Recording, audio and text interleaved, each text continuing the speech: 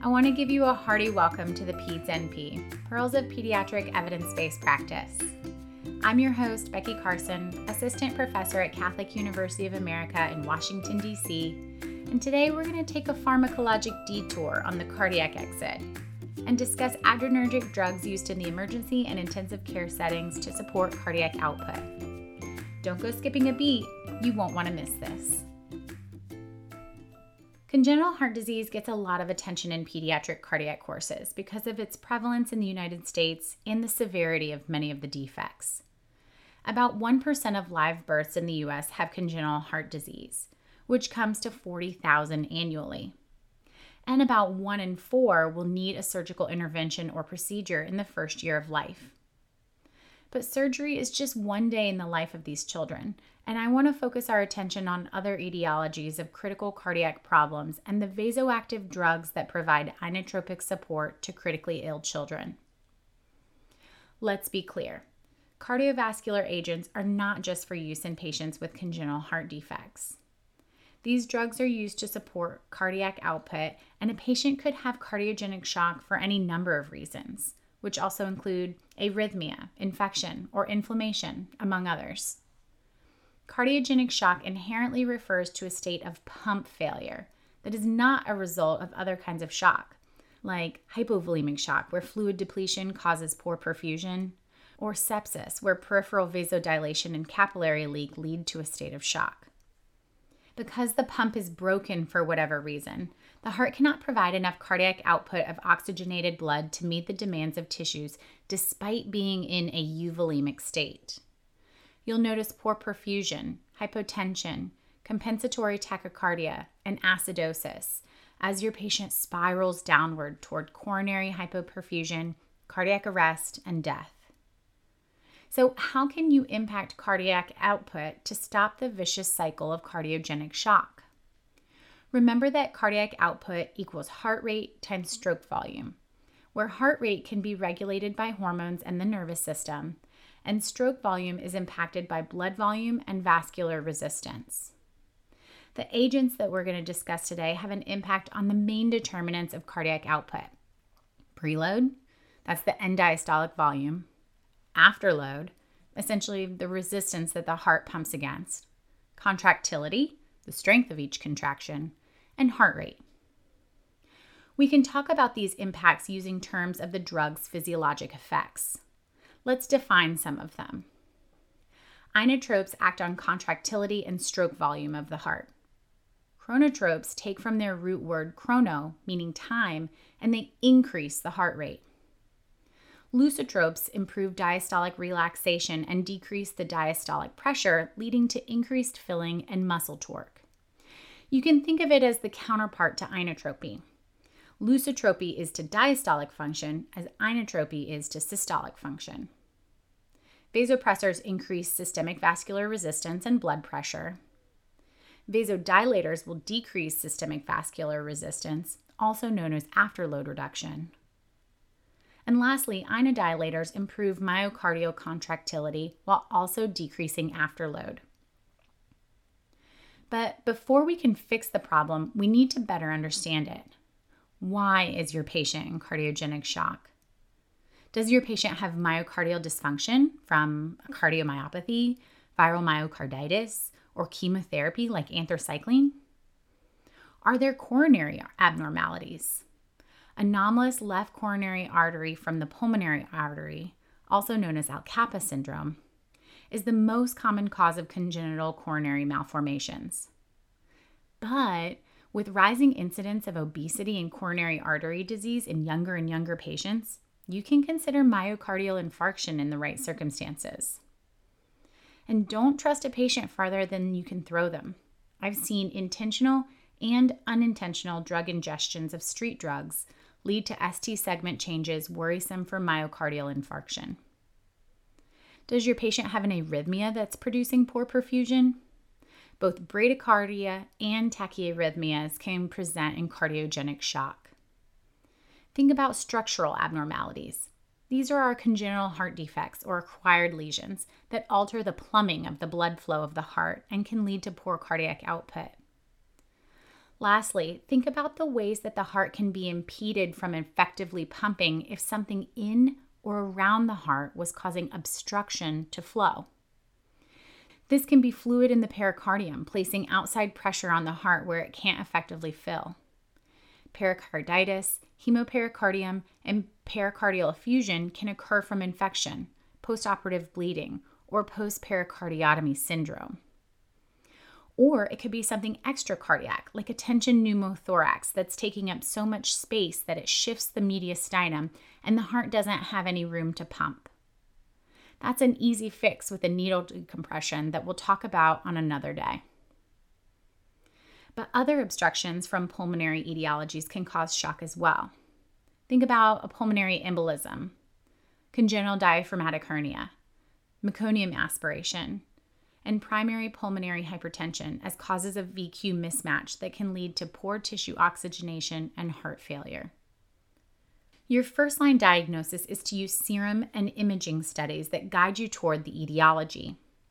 Chest x-ray, ECG, echo, blood gas, lactate, a CBC, electrolytes, troponins, and a BNP are all excellent labs to consider when you're initially evaluating a patient, though you might change your workup based on your clinical suspicions and the known history of the patient.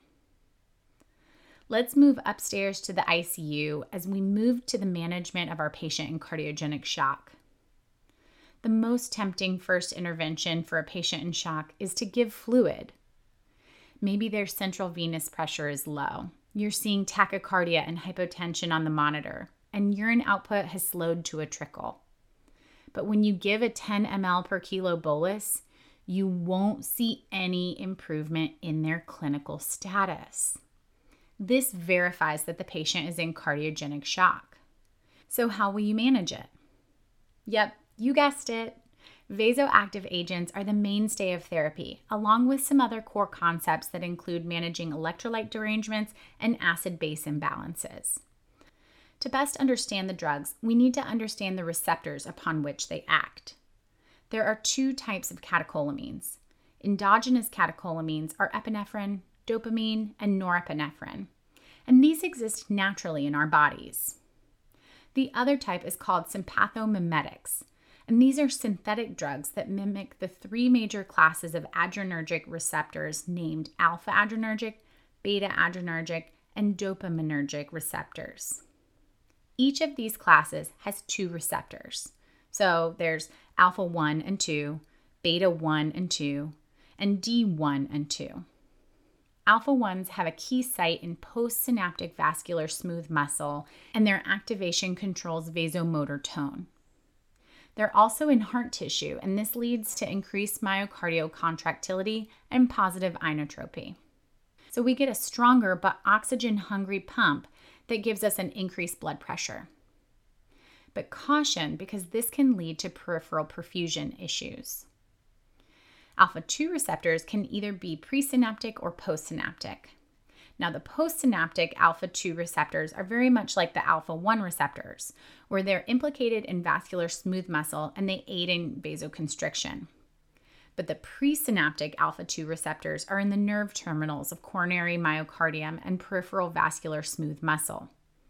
Activate these and you get a negative feedback loop that decreases norepinephrine and parasympathetic tone, thus causing vasodilation, decreased heart rate, and vascular tone, which can lead to decreased cardiac output.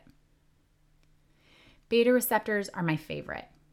Beta 1 receptors are found in the heart, and their activation leads to increased inotropy and chronotropy, which improves contractile strength and heart rate.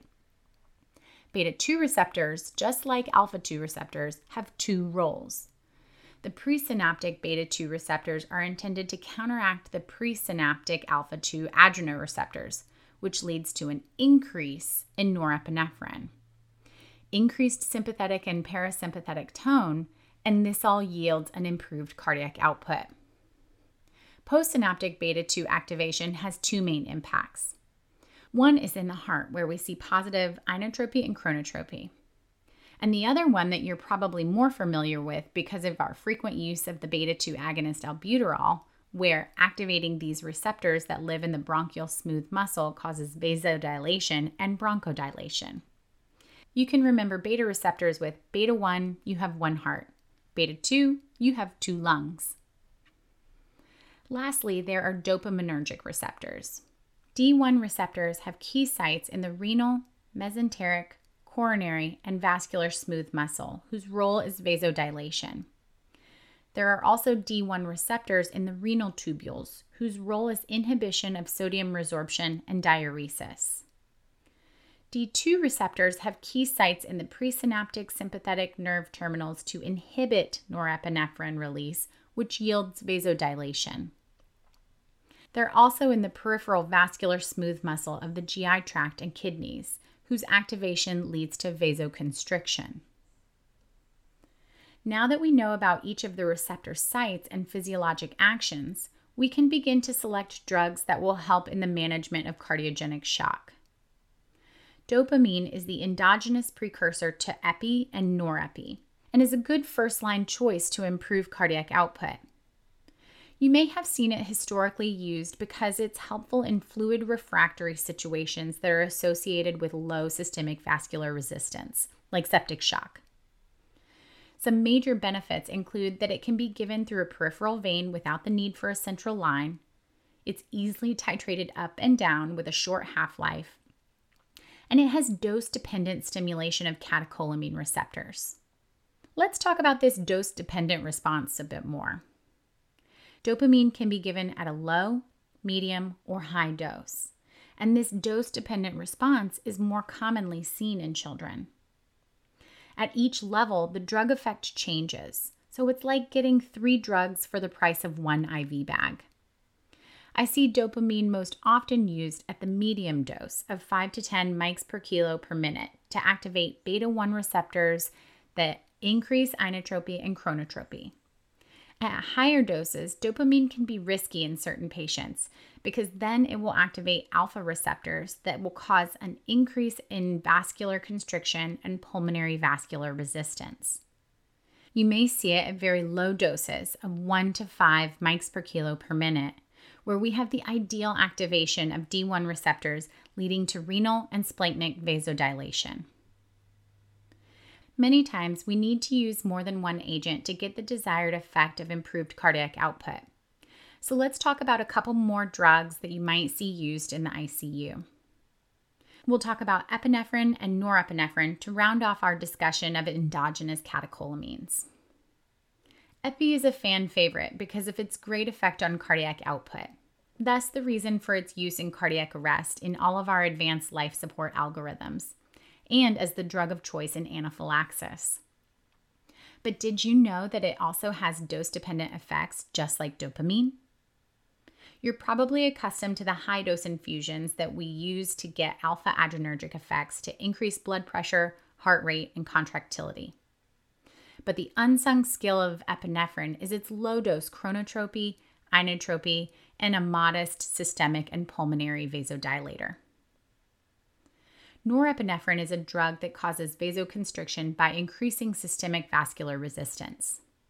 There's very little inotropic or chronotropic activity, and it's the preferred agent in warm shock, where a hyperdynamic cardiac output state leads to hypoperfusion. Well, what does that mean? Well, remember, warm shock involves peripheral vasodilation, a low SVR. So adding fluid to the equation won't improve perfusion to those vital organs. So if the patient has sufficient fluid on board and we give norepinephrine, then that vasoconstriction increases the blood pressure and afterload. You may even see reflex bradycardia in response to the increased mean arterial pressure. Dobutamine begins our discussion on synthetic drugs. It's not a vasopressor like the others so far in our list. Rather, it causes inotropy and vasodilation to increase cardiac output, which is particularly helpful in the coronaries. Its ideal use is in situations with poor cardiac output and high blood pressure, say cold shock, or a patient with a dilated cardiomyopathy and hypertension whose lactate is rising. Milrinone is a synthetic phosphodiesterase 3 inhibitor, but I like to think of it more simply as a peripheral vasodilator or afterload reducer. We get all of the pump, but none of the junk. You see, the mechanism whereby we inhibit PDE3 prolongs the action of cyclic AMP. And cyclic AMP improves cardiac contractility and decreases pulmonary vascular resistance, thus improving cardiac output for the failing heart, without the burden of increased oxygen consumption or tachycardia. In the systemic vasculature, PDE3 inhibition results in increased intracellular calcium that results in vasodilation and decreased systemic vascular resistance. One final pro of this drug is its lusotropic effect that aids in myocardial relaxation during diastole and increases filling. There are some important clinical considerations when using milrinone. First, some centers might use a loading dose to see effects of the drug more quickly due to its long half-life of 2 to 3 hours. On the same vein, when discontinuing or weaning the drug, it'll take the better part of a shift to determine whether a patient tolerates it. Phenylephrine, in my experience, is almost exclusively used to medically treat TET spells in patients with tetralogy of Fallot. Remember that in these TET spells, there's an acute decrease in systemic vascular resistance that causes an increase in right to left shunt across the VSD, sending more deoxygenated blood out to the periphery. So we have worsening hypoxia and acidosis, which causes increased respiratory effort with deep, rapid breaths that increase the systemic venous return of that already deoxygenated blood. And this vicious cycle shunts it all across the VSD all over again because there's also a high pulmonary vascular resistance. When a parent is at home and their child has a tantrum that throws them into a TET spell, we tell them to put their knees to the chest to increase systemic vascular resistance. But in the PICU, we have the benefit of having phenylephrine at the bedside in case of those pesky drops in systemic vascular resistance. Phenylephrine increases SVR and improves pulmonary blood flow without any inotropic properties. There are 2 more drugs I want to discuss that belong in their own class for unique reasons. The first is digoxin. Back in my day, we used this drug a lot, but there are now alternatives to digoxin that make its toxicity not worth the risk. Digoxin is a sodium-potassium ATPase inhibitor that increases the force of myocardial contractions and is particularly helpful in heart failure and arrhythmias. But remember that caution about toxicity? The same drug can also cause arrhythmias, among many other gnarly side effects, some of which can be lethal. My favorite fun fact about digoxin is that it naturally occurs in the homeopathic plant extract foxglove. You can see signs of digoxin toxicity in Vincent van Gogh's Starry Night because he painted yellow halos around objects, and this is a common side effect of digoxin. Lastly, vasopressin, aka antidiuretic hormone, gets its own category because it has its own vasopressin receptors. We all know vasopressin promotes free water retention in the kidneys, and you may have used it in different doses to treat diabetes insipidus. But it also has vasoconstriction effects and positive inotropy in cardiac myocytes. But caution, because high doses can lead to tissue ischemia. It's particularly helpful in refractory vasodilatory shock when other options have failed. What's the goal of giving these drugs? You want to see signs of improved cardiac output, an improving heart rate and blood pressures, kidney reperfusion yielding urine output, a downward trending lactate, improved capillary refill and pulses, and normalizing mixed venous saturations. Each patient's needs and response to vasoactive agents will be like a snowflake, needing individual consideration, attention, and titration to effect. This is certainly not an exhaustive list of medications to use in poor cardiac output states.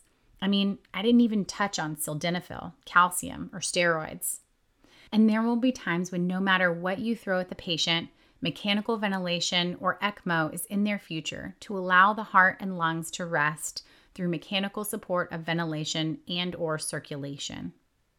By doing either or both of these interventions, we can reduce oxygen demands on the heart.